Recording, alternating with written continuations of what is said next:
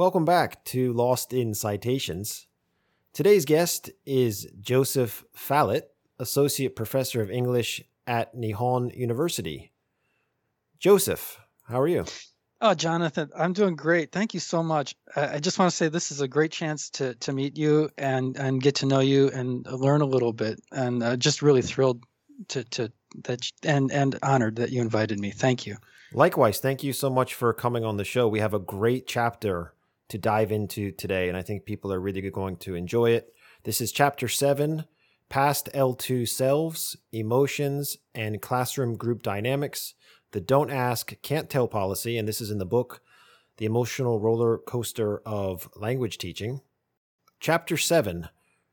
Why did they put you right in the middle? Do you have any idea why, how they ordered these? I don't know, but I've got another paper coming out with Multilingual Matters, and I'm on Chapter 7 again. It's not the first or last time. Lucky number 7. Well, this is a fantastic chapter, and it goes through lots of different concepts and ideas and different studies. How did you come about writing this? How long did it take you to write it? And how did you go about organizing it? Because I thought you did a really good job of setting the context for the reader, making it very linear, letting us know what's coming next. I thought it was very easy to follow and very well done because there's lots of concepts that I wasn't aware of. But by the end of the chapter, I was fully knowledgeable about all the concepts you were talking about. And I was really excited to talk to you about it. So how did you go about organizing this and how long did it take you to write it? Yeah. What's the inspiration? How did I organize it? Well, actually, this is the past selves has been my passion. And I think I started writing it before I knew I was going to actually sit down and put it, onto paper. And because the past selves has been, this is the culmination of a lot of my research before. And it's sort of the projection of where I want to take my research, or maybe where other people can take research into past selves. And how did I organize? I think I organized it on that principle. I was trying to, in a way, summarize and prove to the reader that past selves is important. So I wanted to show some of my previous studies in demotivation, but give new data, and also take some of the other research that's been done that hasn't been called past selves, but it is. Bonnie Norton's, for example, she has a book, Identity and Language Learning, and I took her character, her interviewee, Katrina, and showed how there's a way of reinterpreting that in a past self sense. So that was the first main segment, showing what past selves are and how we've been looking at this, and then projecting into the future. For example, very interesting research papers that give me an inkling as to how I might go about doing my own research. So this is a roadmap for me. Well, you seem very passionate about past selves. What made you interested in this, and why did this become your focus? Okay. Oh, this is so cool. Actually, Jonathan, your research and your experience with your students is so similar to you're really concerned about your connecting with your students and letting your students know that you understand them. And so before I talk about that, can I ask you? Sure. Why are you so interested in your students' emotions and how they interact with you? I think because there's so many factors at play. And unfortunately, after reading your chapter, now this is an extra factor to consider. There's so many different influencing factors. And one of them being their past academic experience. I'm worried that some of these students have been molded in a way that I can't control, which you actually talk about in the chapter. Maybe by that time they get to us at university, they've already been demotivated to the point of no return. It's hard to know.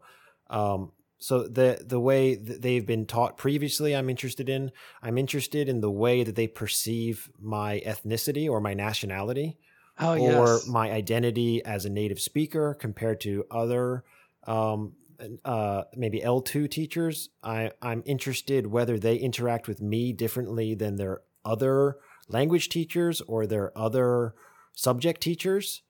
I'm interested in the way that they think they should speak to me rather than the way that they are speaking to me. And there's just so many. And now that I've dived into silence and language learning anxiety, I'm just learning so much more about perfectionism and the concept of shyness and the layers of silence. And the more I dig in, the more I'm interested in. And now with this, the past selves idea, and even some of the examples that you brought up in the chapter, it's going to make me think about this a lot more. And I don't know if I'm ever going to get the answers for it, but it's definitely can be a research career. Oh, that's great. Yeah, you just said it all. You said it all. Walking into the classroom at Japanese university for the first time, I was shocked of the learner silence. And I started realizing that maybe this isn't me. This is something that they're carrying with them, their past selves, their emotional baggage into the classroom. And actually, I'd like to talk about a seminal study that I did where I found it in the data. Maybe I wasn't aware of it at first, but I asked my students why had they been demotivated, and were they, if they had two basic questions: had they been demotivated, and do you enjoy studying English? And as I was just collecting these paper-based surveys, I started noticing there seemed to be a connection between the students who said that they were demotivated in the past and those who presently did not like English. And I thought, well, how can I prove that there's a connection here? And I went through a book by J.D. Brown for beginning researchers, something called a chi-squared analysis.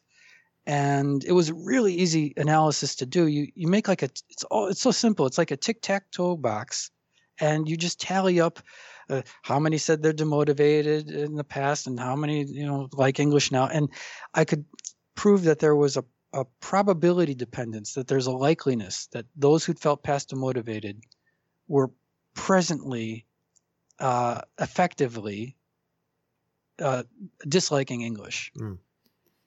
And that's their past selves. That's their emotional baggage. Mm. That's where it got started.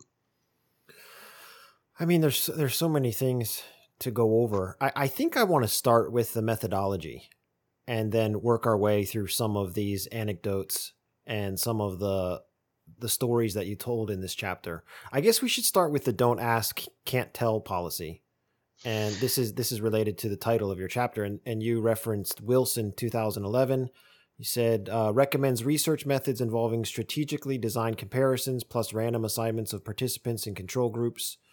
Including such methods in research designs helps to rigorously test whether interventions are actually effective and reliably establish how. Because this is kind of a tricky issue when we're talking about retrospective studies. One of the reasons that I'm kind of interested in correlating self-reports with objective measures, in my case, heart rate. So in this methodology, can you talk about some of the warnings that Wilson has, some of the things he tells researchers not to do, and maybe what are some key concepts that people should be aware of if they're conducting this kind of research? Okay, this is Timothy D. Wilson from the book Redirect, Changing the Stories That We Live By.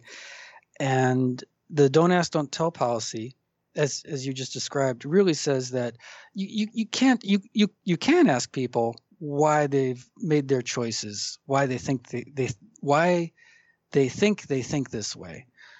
You can, but you shouldn't ask them that if you really want to do it for research, because they can't tell you. So you have to assume that they really don't know their emotional baggage that they're carrying. They're not able to give you a reliable report. Now, of course, a lot of SLA is based on diary studies, self-reported data, and I do all that. We need to continue doing that, because that's a very important way to connect to your learners' cognitions. You get dirt from the horse's mouth that way. But what Wilson is looking at is more of these, especially like social interventions, like preventing teenage pregnancy, preventing drug abuse in adolescence, or helping people to become better parents if they are parents, or helping people to get off of drugs. These are, they're programs. It's like a classroom. And if you want to test the effectiveness of it, if you ask these young people who are how did you feel about this program? Well, yeah, it helped me stay off of drugs, and I learned a good lesson. Well, that's kind of it's expected that they would say that, but what you really want to do is have random placements of participants. These young adolescents will go into this drug prevention program, and that's set A, and then set B, they would go into a different drug prevention program, and then set C, that group would have no intervention. They'd be the control group, and then you can still ask your questions, and you can track them later on. And this is how you would assess the effectiveness of a program, and that's what we're doing with our classes. We're it's a social program, these language learning classrooms that we have, and we want to know what's effective. Well, we might be jumping around a bit if you don't mind. So just for people that are reading at home, I'm on page 123 now. I wanted to dive into this study by Wirtz et al. 2003, because this is something that relates to the don't ask, what is it? Can't ask, don't tell policy. Did I get that reversed?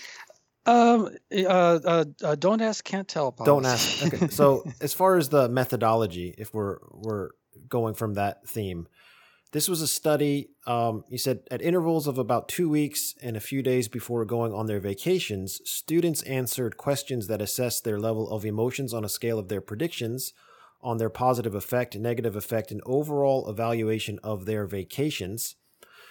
And the findings were a bit surprising. So the findings were that, if correct me if I'm wrong, the findings were that people would prefer to go on a vacation that they didn't enjoy as much than the vacation that they actually enjoyed more. How did they come to this finding?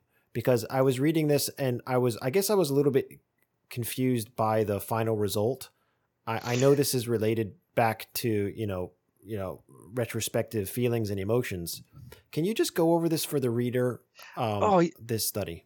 Yeah, this is one of. I think you and I touched on this together. I'm very excited about trying to maybe someday replicating this, and you're doing something like this too.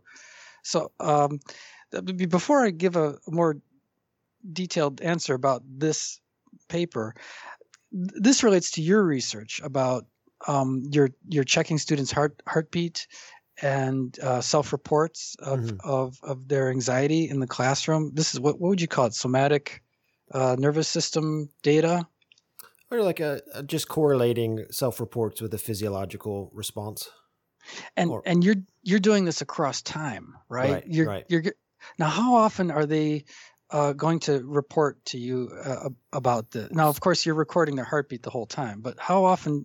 Like in one class, they'll do a self-report at the class start, directly before their performance. So pre-performance. So, the seconds right before their pre-performance, and then the seconds after they finish performing. So post-performance, and then possibly at the class end. But we think that might be negligible.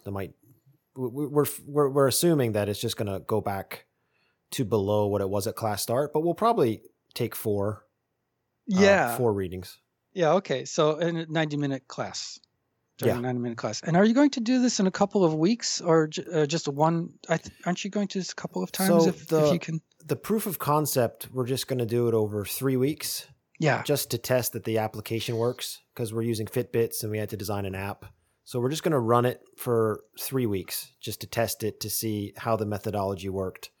And then I'm going to sort of expand the study into PhD, where I'm going to have a control group that doesn't report.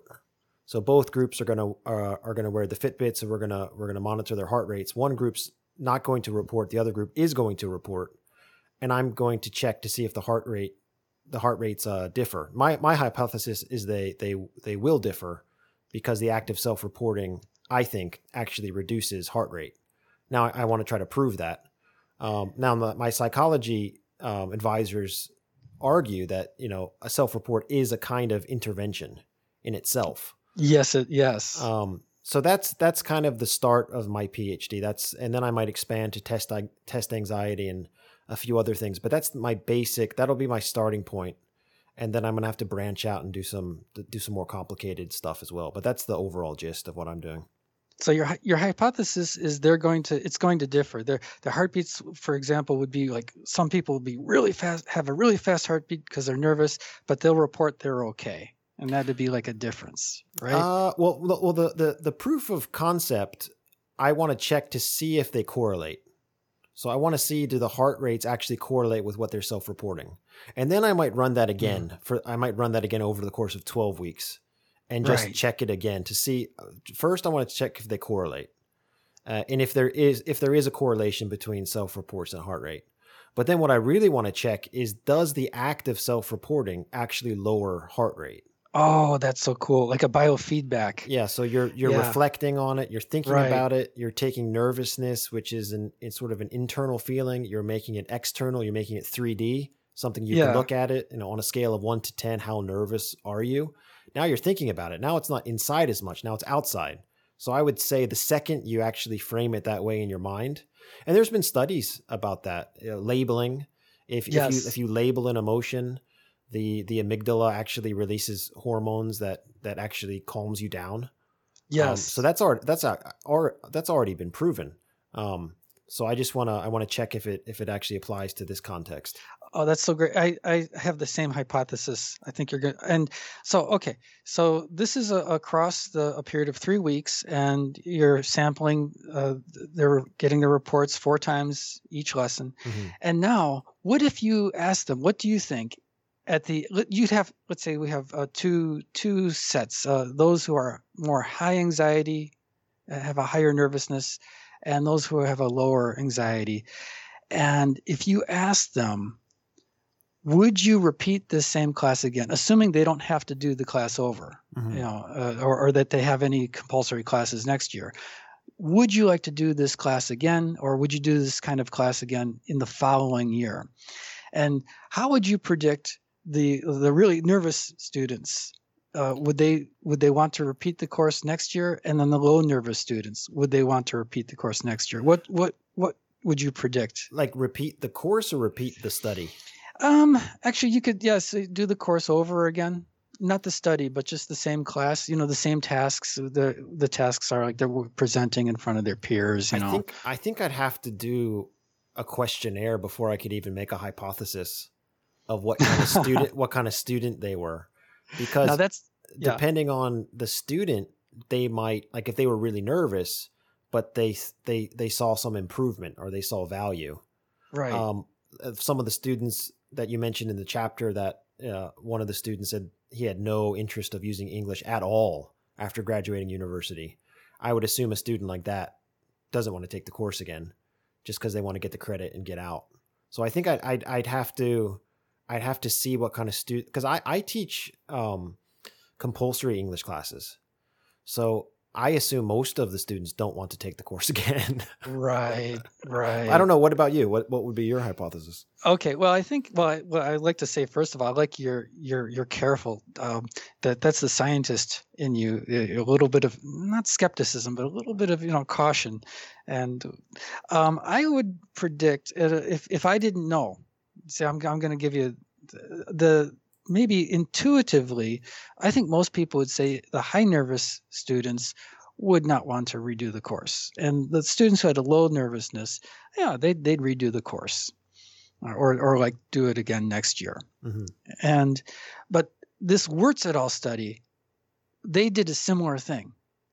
And in a way, it was in their high nervous students, and I'll give you the full study in a minute, but if it was our study, the high nervous students would repeat the course. They would repeat the course. They would do it again the following year. And the low nervous students would say, no, I'm not repeating. It's that kind of counterintuitive findings that Wurtz et al. Came up with. And so this is what they did. They had real college students. And this is if you might have heard of Ed Diener. No, he's I haven't. he's in this. He's probably the professor behind this one.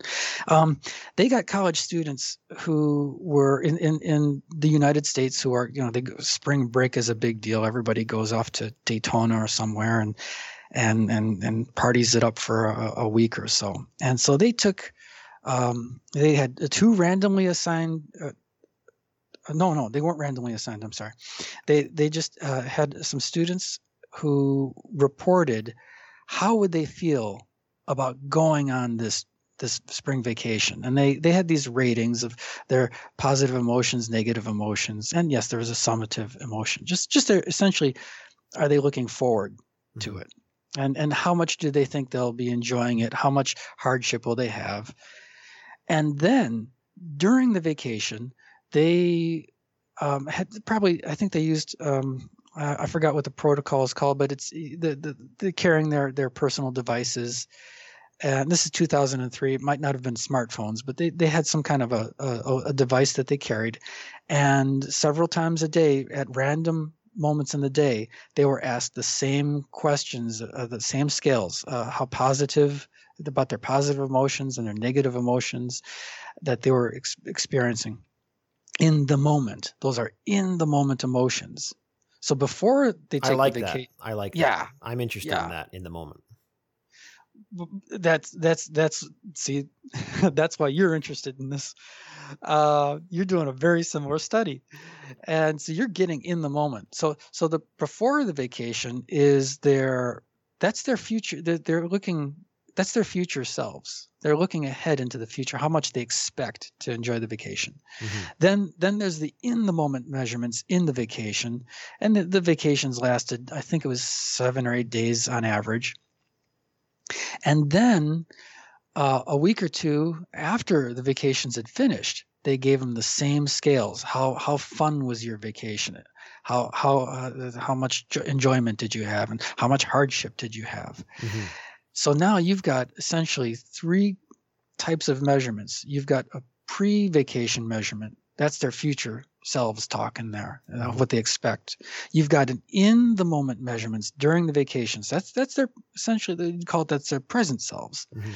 And then after the vacation is over, they're looking back. That's called retrospection, when you're looking backwards. And that's their past selves reporting about their vacations. Now, here's the final question they had. Would you take the same vacation again? Basically, yes or no. So you got the group that says yes, and you got the group that says no. And now you can track back from their previous reports of affect of their emotions. Mm-hmm. Track back how they felt, and then they ran this through structure and equation modeling, and they tied it. Their dependent variable was the yes or the no. Would they repeat or not repeat? Mm-hmm. And they tied that back to all the other measurements. And what was predicted? What would you want to predict? Who's going to take that vacation again? And it would be those who actually had lower ratings. They had less positivity, more negativity during the moment. And they said, yeah, I'll take the vacation again. And those who actually were in the moment, having high positivity, yeah, I'm having a blast, and low negative ratings, oh, no, nothing's too bad. Those are the ones who said, I wouldn't repeat this vacation again. That's counterintuitive. Were they comparing? Was the question, would you take the same vacation again, or would you take a different vacation? Did they have a choice, or was it just yes or no? I think it was just a simple yes or no. I think I'd have to check back on that. But so you're talking about. Okay. There might have been. I'm sorry. There might have been a scale, like how much yes and how much no. So I'm not sure. So this ties into the concept on page 122 where you're talking about the experiencing self versus the remembering self. And in the Right. chapter, you talk about how humans, our remembering self, has more power over our emotions and our decisions than the experiencing self? Yes. So um, that's Kahneman's quote, but there's a lot of people finding this in different study designs. The Wurtzel study, and they used again the structural equation modeling. Um, it was the past selves that best predicted whether they would take the vacation again or not. So the past selves is also, you could also call it the remembering self. Well, this is the part of the chapter that sort of heats up for me. It's cool. It's a cool read because Yeah. you sort of you introduce us to the concept, you bring us through. I would say this is sort of the apex of the read for me because then it gets exciting. So you start talking about on page 124, retrospective perceived change is actually has a higher value than predicted change. So for example, if you look back over 10 years, you would say, oh, I've changed so much compared to what you predict the change would be in the future. You would predict a very minimal amount, but actually it doesn't make any sense because every time you age 10 years, you would always look back, right? And say, oh, I changed so much. Right. Isn't that funny why our brains work like that? Yeah, well, that's just it. You're not even aware of the decisions why you're making you think you know why you're making them. But with these carefully designed studies, apparently we're wired in a way that we're not always perceiving our own mechanisms, our own thought processes are a mystery to us. Well, what do you think about that? Is this a genetic thing that? So I've sort of thought that we look back on the past with positive emotions. I don't know why. I could be wrong. My idea is we look back on things more fondly than they actually were. Okay, well, you're maybe one of the lucky people, and I think I do this a lot. I don't know if that's a personality trait or not. But when we look upon there's things that, and it might change depending on the domain. So like, I recall you're a musician, and we might want to talk about that too. But you're a musician, and maybe if you look back on your musicianship past, you'll look favorably upon that. Maybe there's some hardships you've had, but if you look back in a different domain, for some people who are artists, maybe math or science is not, everyone's different. And when you look back, you can make a downward revision, an upward revision, or a counterfactual. There's different ways of looking at your past self. Now, a downward revision is where you play your past self down. Well, I was not so good in that class. For example, if I want to pull it back to English learning, students might say, well, I wasn't very good at English back then. And they would do that downward revision in order to lift themselves up in the present. So that's distancing yourself. If you had a hardship in the past, you might want to distance it, play it down.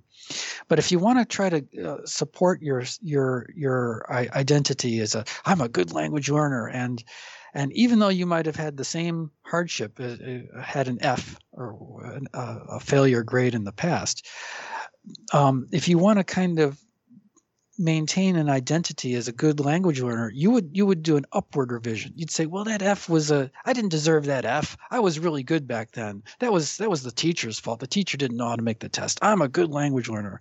And so you would do that as an upward revision when you look back.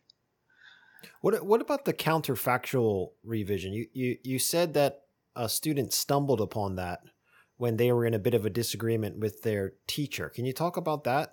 That's the first time I've heard that term before. Oh, I'd love to. That's the study by Yasuhiro Yamai, and it came in the MLA journal. It's called Emotions in SLA, and he was looking at 3 students, presumably they were in Japan, young Japanese women, who disagreed with their they were, I think, getting like a pedagogy. They were learning how to teach English, and their teacher was promoting the methods we all usually are supporting now, that most people seem to agree in SLA agree with, the interactive hypothesis and a communicative classroom, student-centered classroom. Well, these young women disagreed with that, and they were preparing for a presentation, and they wanted to do a play in their presentation that was counter to what most of the other students in the class believed. They believed that it was important to have some grammar-based learning and grammar and vocabulary study, and from maybe a teacher-centered approach. So they, in their reenactment or in their play, let's say, whatever, I don't know if they played it out or if it was just a paper that they read. They took one of the students, one of the three, had experienced some time in a foreign country. I think it was in America or Canada, and she had what would that be called, immersion or something. She had experienced a different culture, but they wanted to say that her great English skills didn't come about from just simply traveling to America and learning. They wanted to say that because she did her diligent study and she had a grammar translation method, that she was able to survive in the foreign country. It's not that she learned over in the foreign country. It's that she was prepared to be there. And they were saying that in their little skit or play, that if she had not learned by the grammar translation method, if she didn't study in that studious Japanese way, she would never have been able to. She would have gone to the States, and she would have learned inappropriate English, and it would have fossilized. But that's not what happened.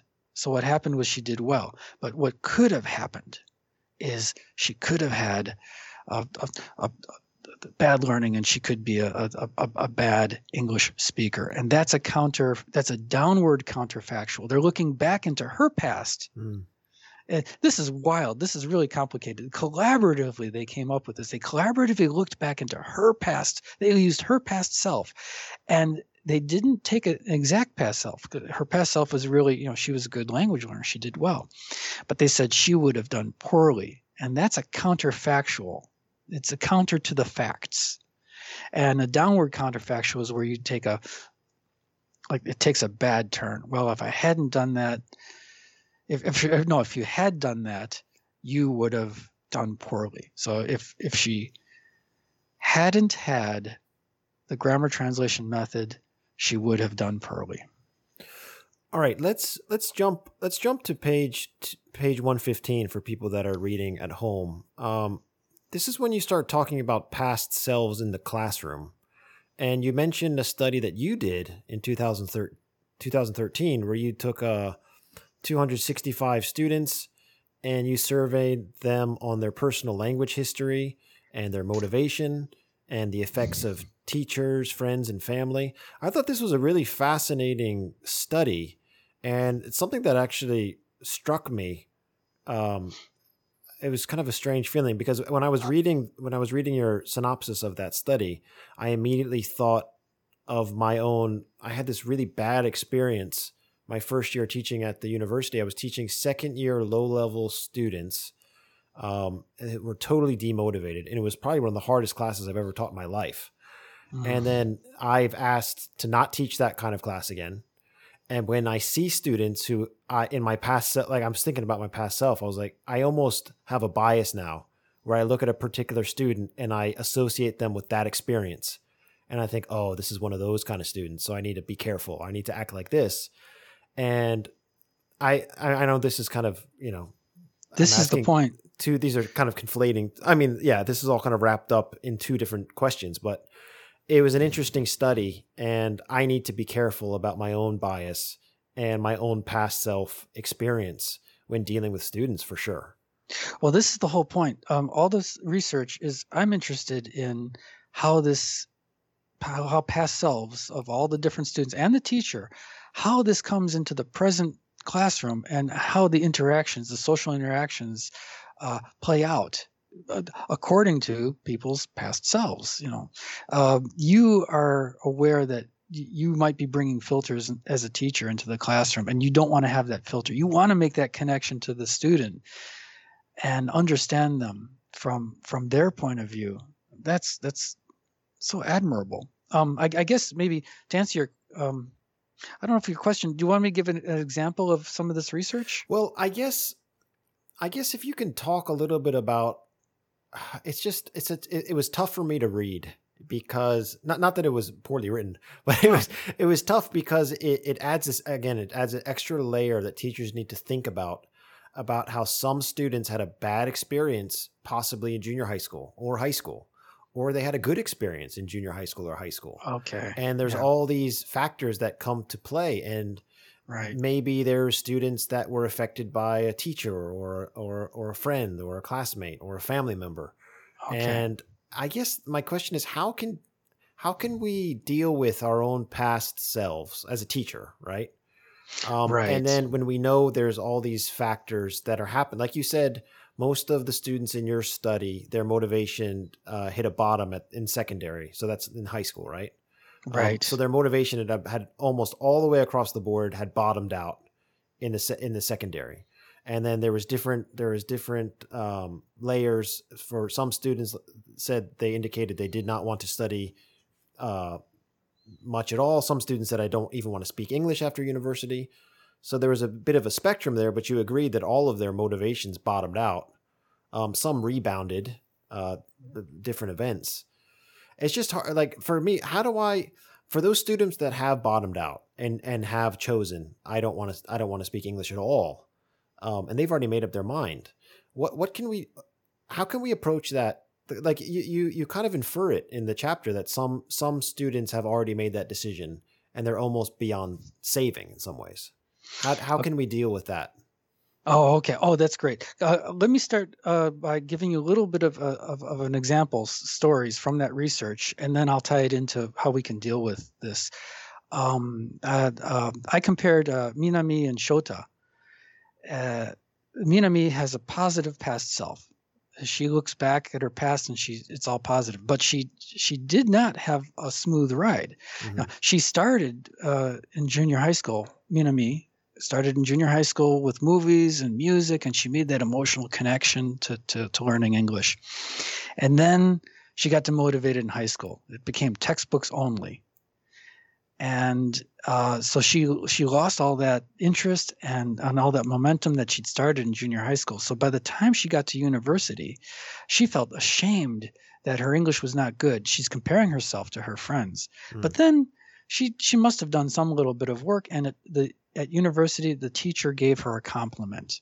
And from that point on, she was able to re-engage her motivation. She studied, she got good. Her friends were giving her compliments. And now she says, when we asked her, how do you remotivate? She says it's unintentional. It's when her friends give her compliments. She gets all motivated again. She studies more. Now that's me, the positive past self. That's when she looks back. Shota looks back with negativity.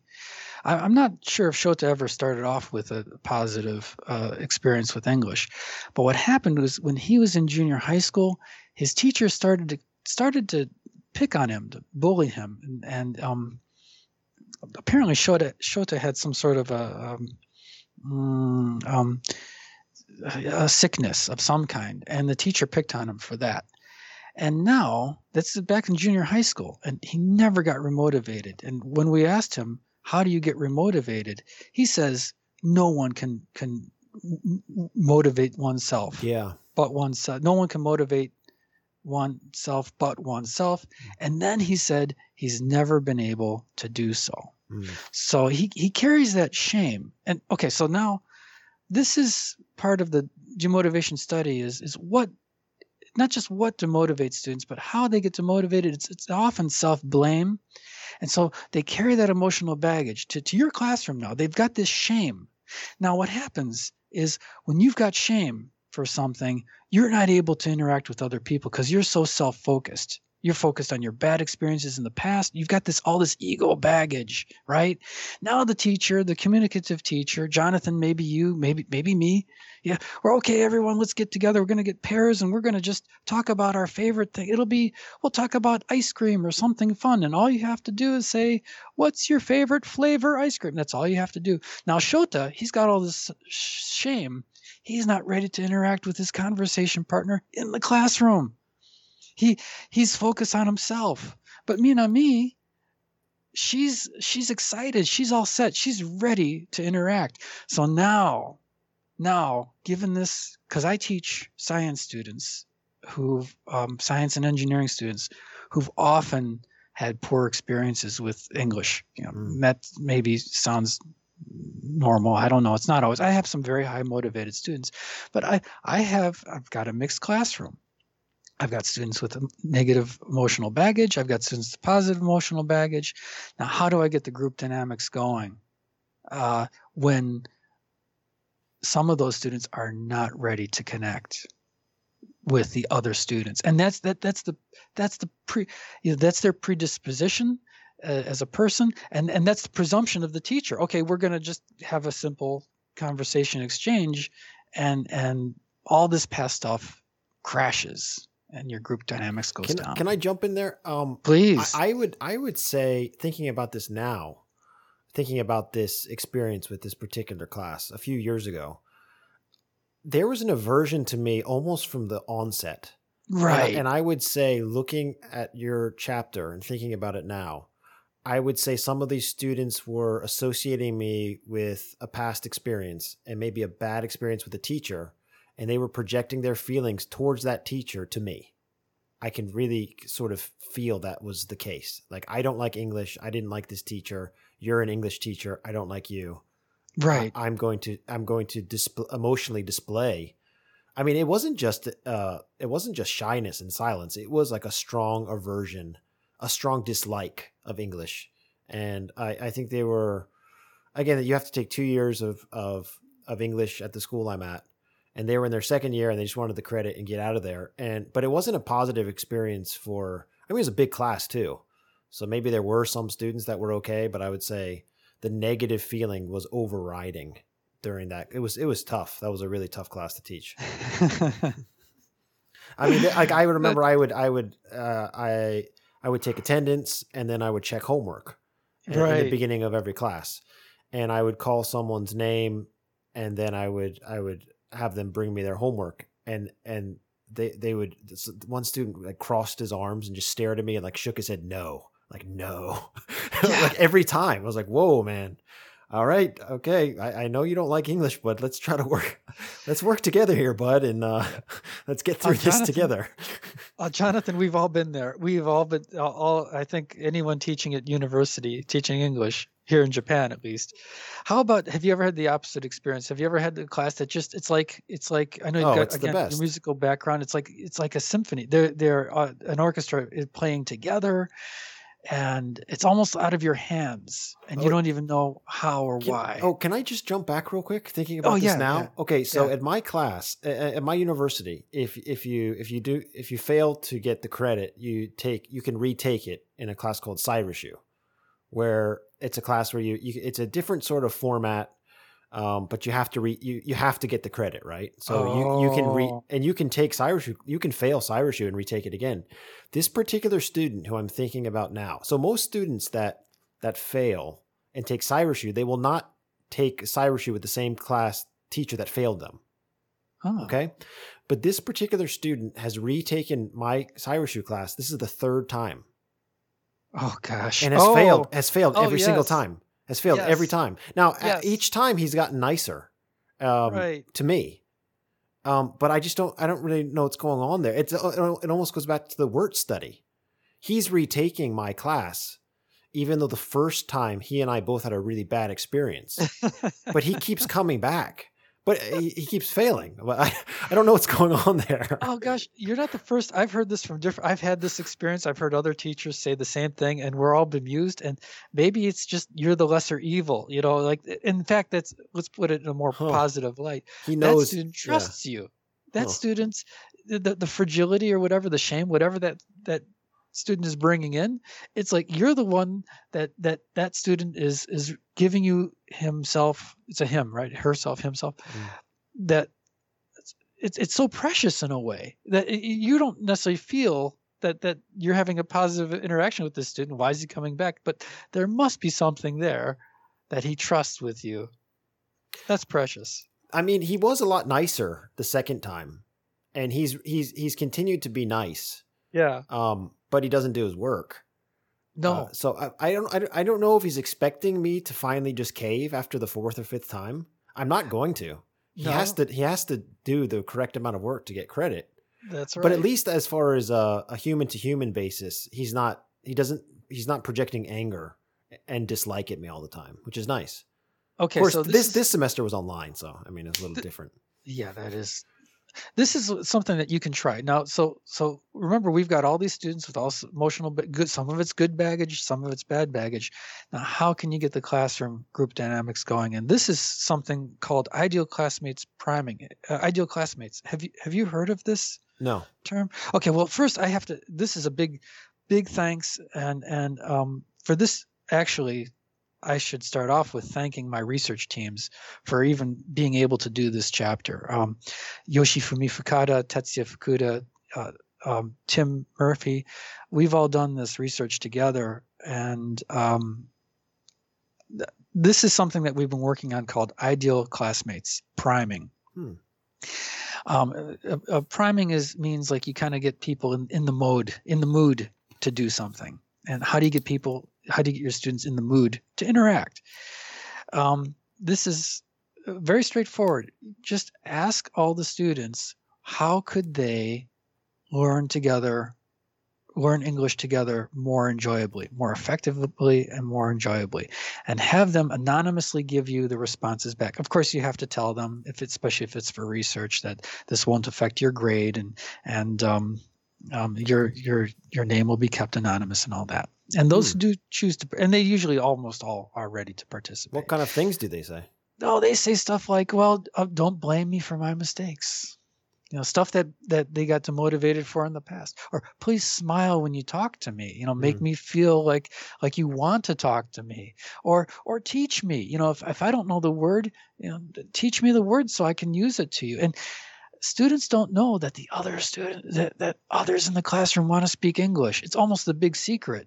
They really do want to speak English, but it's not cool to speak English. Other experiences in the past or even in present students in the classroom make them feel like, well, it's not cool. I don't want to speak. I don't want to be the first to speak. But you know what's interesting about that? Yeah. Even this scale that you're passing out, this questionnaire, I have a hypothesis about this as well, because what you're doing is you're reaching out to the students in a silent way, and you're letting them know you care about their enjoyment. Much like my initial study with nervousness, I passed out this initial survey on a scale of 1 to 10. How nervous are you? Right. And I saw that I thought that they appreciated that I respected the fact that they were nervous. So as far as you reaching out in a written format, anonymous format, it probably does a lot of good work just making that step, right? Like you're acknowledging that you care about their enjoyment. That's exactly right. And they're acknowledging it to each other. When you compile all their answers and you loop it back to them, you give it back to them on maybe a piece of paper on one sheet, and they can answer in English or Japanese. We try to encourage English, and they see what the other people are thinking, and they see their own answer in there. They feel validated, not just with the teacher, but among the whole class group. So you you compile all the answers on like a document and you pass it out to the students? Exactly. Oh, that's cool. And that's the priming. That's getting people in the mood. And you can do follow-up things. I ask them to draw pictures of the ideal classmates, and I turn it into like a focus on form activity. where they go from pair to rotating pairs, or you can do it in groups too, asking each other I'm gonna about. totally steal this for my next job interview. Oh, cool. I'll cite you for it. But if someone asks me what's my approach to classroom, I'm totally going to use this. This is great. If you're gonna steal it, don't cite it. I'll give it to. Okay. Seriously, I'll give you information about this All right. after the. Yeah, that's wonderful. Thank you. That's incredible. Yeah. I really like that idea. It's funny. I remember some classes where I just now that you've taught me that, I'm going to use that in future. But I remember this one. The only trick that I found that really worked for a class that just refused to speak is I would pair people up with who had similar birthdays around the same time. Oh. And I found that pairs that were around similar birthdays seemed to interact better. Were they? I don't know if it's like a horoscope sign. Yeah, they were aware of it. Yeah. Okay. Well, there you go. You see, now that's another activity that we do in the class. Making that connection. The first thing is when you recognize some of yourself in the other person, or something of the other person in yourself, and that can be a point of celebration. And we do something in the classroom where rotating in pairs, they look for similarities, and when they find them, they say together, we both, like, let's just say they both like chocolate ice cream. They in unison, they say, we both like chocolate ice cream, and then they start. This is amazing. I just did that, and then in one class, suddenly students started high-fiving and high-tenning. I'd love to watch one of your classes. You seem, I think you're kind of motivating me again. Well, I sort of drifted to, I'm a researcher now and I'm a teacher. Yeah. But yeah, I this is kind of getting me motivated again to try some stuff.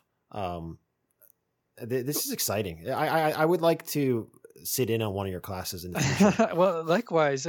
Actually, you're always. I don't think you want to sit on one of my classes. No. Well, no, seriously. I mean this in all absolute honesty. I'm really thrilled. I listened to your previous to the podcast of where you were the interviewee, and I've heard other podcasts where you discuss your research, and I would be totally honored. Really, it's an open invitation.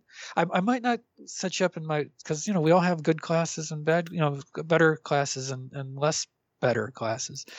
But you were really always welcome in my classroom anytime. I've learned. I went to Tim Murphy's classroom once, and he's my mentor and collaborator in research. And I learned so much from that experience. And I've had other teachers, part-time teachers who've been struggling. I say, come on into my class. And it's really helpful. So where do you get how long have you been teaching, if you don't mind my asking? Because I wonder if I assume you're a little bit older than me. So I'm wondering if you were always this high energy and motivated, or did it kind of go up and down? Okay. That's really interesting. I started off teaching basically rhetoric and composition. I mean, you probably are aware, when you take freshman class at university, mm-hmm. You take this kind of a basic writing class, and that's where I got my start. And I was teaching. I had a grandmother and a grandson. No, I'm sorry, a mother and a son in the same class. And I remember the mother said that I was very enthusiastic. Anyway, that was way over 20 years ago. And I decided to have I wanted to have a different life perspective. And so I came to Japan without really expecting much other than, just teaching a little bit. I taught English in the States, and I'm going to teach English here in Japan. And that's, this is what got me. I walked into the classroom and the students were quiet and they didn't want to and that was not my background. Like, well, why are they so quiet? What's going on? And that's where all this research started. So thank you. I think you're enthusiastic too. And I heard your background is you were a music teacher. Now, to me, that's the same thing. I want this harmony going in my classes. And can I ask you, do you aim for the same thing in your English classes as you did when you were teaching Was it band or orchestra or whatever? I think it's a little different. It's a totally different frequency to me. When I was teaching music, I was trying to get the students to get that feeling after you work really hard, and then you can play with other musicians that worked as hard as you, and you get that sort Mm. of rush and that high, which doesn't happen. So you just have to work really hard, and then you sort of have that performance, and then so as far as the language class, I like to achieve sort of like a harmony or like a certain type of tempo or a frequency. I aim for that, but it's more of sort of like a periodic thing where the music was always culminating with a performance, if that makes sense. Oh, absolutely. And is the performance solo or is it interactive? It can be different. I would have students that were preparing for a solo recital, or it'd be a sectional for maybe you just work with the trumpet section before an orchestra concert or something like that, or yeah, it can groups and private. It would depend on whatever their goal was. Now that's did you ever, I played drums and I remember the rudimentals Hmm. were very difficult, or scales. I've tried different instruments, and it's so difficult to practice alone. And Mm. now looking back, kind of a counterfactual. If I had only, that's my past self. That's a counterfactual. That's if I had practiced with another person, I would have done those paradiddles, or a little more seriously, or would have done the scales a little more if I'd done it with somebody. Um, and that's kind of actually what I'm trying to do in the classroom is when you're doing uh, which is like a focus on form, just some simple back and forth, trying to get students into that rhythm together, and recognize, okay, this is a basic, and then we're going to go up from there, where you interpret your own music, you interpret your own conversation the way you want to. Do you That ever I mean, do that's interesting, but I found something strange or something unexpected in this online realm that we're in. I found students were producing much better volume of solo work. So of course, Oh, they're in their own house or their own apartment. So I would have them record dialogues, and they can't. There's no one to record the other. They would read both parts, right. and I found the output was much more confident. I think because they were outside of the classroom scenario. And that's something that I've been researching, how there's a bit of pressure, especially in Japan class. People get nervous about how they're, perceived by their peers. There's society pressure. There's lots of dynamics going on outside of what we're talking about in this chapter, as far as just why people feel anxious in evaluative scenarios. And there can be an evaluation as far as a test, but there also can be a social evaluation. And there's such a high level of social evaluative pressure in Japan that some of the assignments I found were such of higher quality just because they were alone. So it Yeah. actually goes counter to what you're saying. I get what you're saying. Like, you can be more motivated to practice if you have someone there with you. But I feel like in Japan there's also the pressure there of it takes a while for people to get used to it, right? Of being comfortable with their classmates and their teacher and their Oh, partner and yes, yes. all those different things. So that's one thing I've noticed from the COVID era, that they're actually speaking with more confidence alone. So maybe they are allowing themselves time to prepare, and that's all preparation, isn't it? If Yeah. it's a performance, yeah, Yeah. that's interesting. Maybe that might be a finding in itself. Now there's a study. Now, why can't we get students to here? I don't know what the research question would be, but I think that students in my classes, I try to tell them to prepare before we do the activity, and they're not preparing. Maybe they're too nervous when they're around the others, or they don't want they're avoiding the preparation in order to avoid the performance. They're avoiding the preparation. I'm not sure. For the research question for me would be which performance or which quality of speaking is better, a recording alone or in front of the class. Mm, Now, what's interesting about that does relate to music, because of course you could do an audition recording. But if we're going to get into the weeds with my research, Yerkes Dodson did this study on mice in the early 1900s, where peak performance actually happens closer to an anxiety rating than to a non-anxiety rating. So if we're talking about language, maybe the performance would be better alone, because we're not talking about peak performance. We're just talking about production, and we're trying to avoid debilitating anxiety. So what I mean, but that's not realistic, right?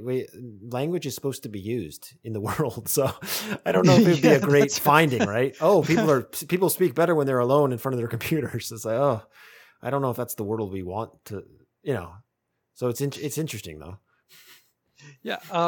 Well, it's always it's being aware of that your words are going to be received by somebody else. It's that perspective taking that at least I'm trying to instill in my students, that whatever form, if they're writing or presenting formally or interacting informally, there's always that other person at the other side who's going to be ready to receive their ideas. But are they, the producer of the language, really thinking what that person is thinking about them? All right. Well, we're getting towards an hour, so I think we're going to wrap up here. I just have a few more questions. Quickly, I'd like to touch on something I found really interesting, the matched guise technique to avoid bias in research studies. So can you just talk about that? It was a recording, right? And then was it a study by Long? Yes, Chris Long. It was called Japanese Attitudes Towards Chinese and American Foreigners. Teachers is what they were. Now this goes back to what you were thinking. How are the students looking at you in the classroom? Are they thinking this what's this American going to teach us? Or I think Chris Long had that same feeling, and so he used the match guise technique. And guise means it's a disguise. So what he did was he had a couple different classrooms. Say classroom 1, and in classroom 1, he played some audio recordings of two teachers who were giving self-introductions in Japanese. And this is an audio recording, so that the students couldn't see them. So there's a guise here, there's a disguise. They were actually, both of the speakers are native Japanese speakers. But one speaker claimed to be an American learning Japanese. As they're teach. They say that they are how to say it? Okay, the guise is they're both really Japanese. One person claims to be an American, the other person claims to be Chinese, but they're both really Japanese, and they're speaking in Japanese. And the students in one classroom, they are rating the foreigners on scales of how they're perceived to be, how attractive they are, how diligent they seem to be, how serious they are. And let's say that person A is a female voice and person B is a male voice. And person A, oh God, I'm sorry. I usually do this with visuals. I don't have my hands. No one out there is listening. Okay, so the person that they present as Chinese and the person that they present as American gets switched in classroom 2. So they can't say, these are audio recordings. I love this study. So, I want to do a study like this. They switch them, yeah. And so this classroom 2, they hear the same recordings of male and female voice, but now the male who was a Chinese is now supposedly American, and the female who is supposedly American is now Chinese, as presented to them in the disguise. And again, classroom 2 students, they give ratings to these speakers as to how I don't know how professional they look and how serious they are. And what happens is how can they rate someone how they look just by the sound of their voice? That's interesting. They ask them to do that. Right. That's crazy. So this is where the culture, and then when you look at the data, you look at, okay, well, the male was presented here as an American, and then here the other classroom is Chinese, the female is presented, and you look at the data, and the American comes off like as more, stereotypical. But this is a past self that's like a cultural past self. You could call it a cultural bias. Yeah.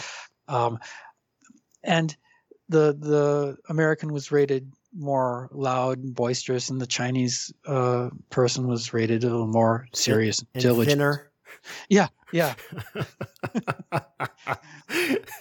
Seriously, if people are thinking I just made a joke, no, that's in the chapter. They indicated that the Chinese person was thinner, right?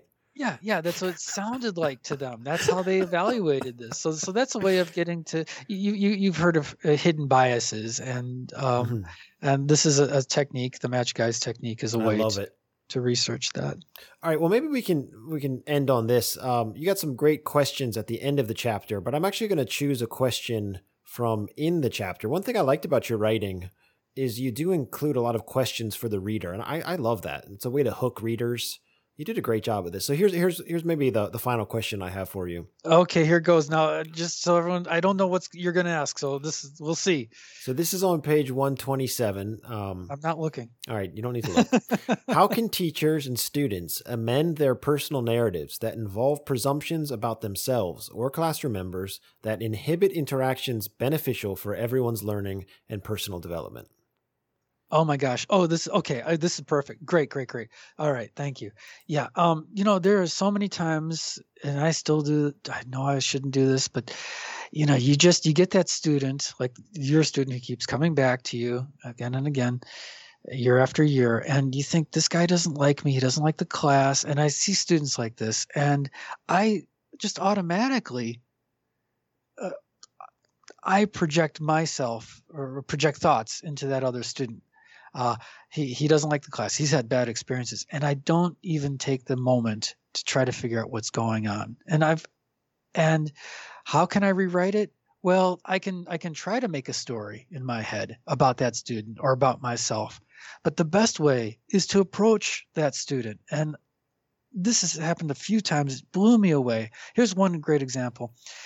He was always sleeping in class, and instead of berating him, one day I just came up to him and I said, "How you doing?" And he says, "Sleepy." And it just was all just pure, interest in him, and nothing judgmental. I just, why are you sleepy? With genuine interest, And he told me how he worked every night at a izakaya, Japanese bar they call it, or just a small pub. He works every night, all night long, or at least the night before class. And he comes to class tired. And I said, "Oh yeah, well, it's a very hard job you got there." And he started telling me how he made these omelets, some kind of, I forgot what it was, a Spanish omelet or something. Actually, I liked his description so much, I went home and I made these omelets later on. So I really got interested in his story. And interest. I mean, genuine interest. Genuine interest, yeah. And I never didn't berate him, nothing like that. And his behavior had been going on for, I think it was already a semester. And I'm no exaggeration. The next week, the next time in class, not only was he not sleeping, he was participating, and in a very short time, he became a leader in class. Wow. He was telling students, "Okay, what the teacher wants you to do is get in a group and do this," and he was like translating what I'm. And it was just blew me away. And I try to retain. That's just one of other stories. I try to retain these stories. And so when I do encounter students, and I realize my filter is like, this student is not interested, and I try to remember, well, have I even made the second to get to know this, given a second to this student to know that person on that person's level. And that's how you can rewrite your own stories. You do it collaboratively with others. Well, that's great. The chapter is Past L2 Selves, Emotions, and Classroom Group Dynamics, the Don't Ask, Can't Tell policy. And this is in the book, The Emotional Roller Coaster of Language Teaching. It was a great pleasure to talk with you, Joseph. Thank you so much for coming on the show. Oh, Jonathan, this is fantastic. Thank you very much. Good luck with your research and everything. You as well. I'm going to take you up on the offer to observe one of your classes once the world goes back to normal. I mean that offline. I'll give you more information. We will connect. Thank you. Okay, thank you. If you'd like to contact the show, The best place to find out about us is our website, lostincitations.com. Here you can learn more about the background to this project and how you can get involved. Our hope is to help academics, educators, and online content producers get in contact with each other. Our email address is lostincitations@gmail.com. We also have Facebook and LinkedIn pages. Please rate and comment on the sites you use to download your podcasts. It helps us reach more potential listeners. But probably the most helpful thing you can do is, if you like our content, recommend it to a friend and let them know what we're trying to do. Thank you very much.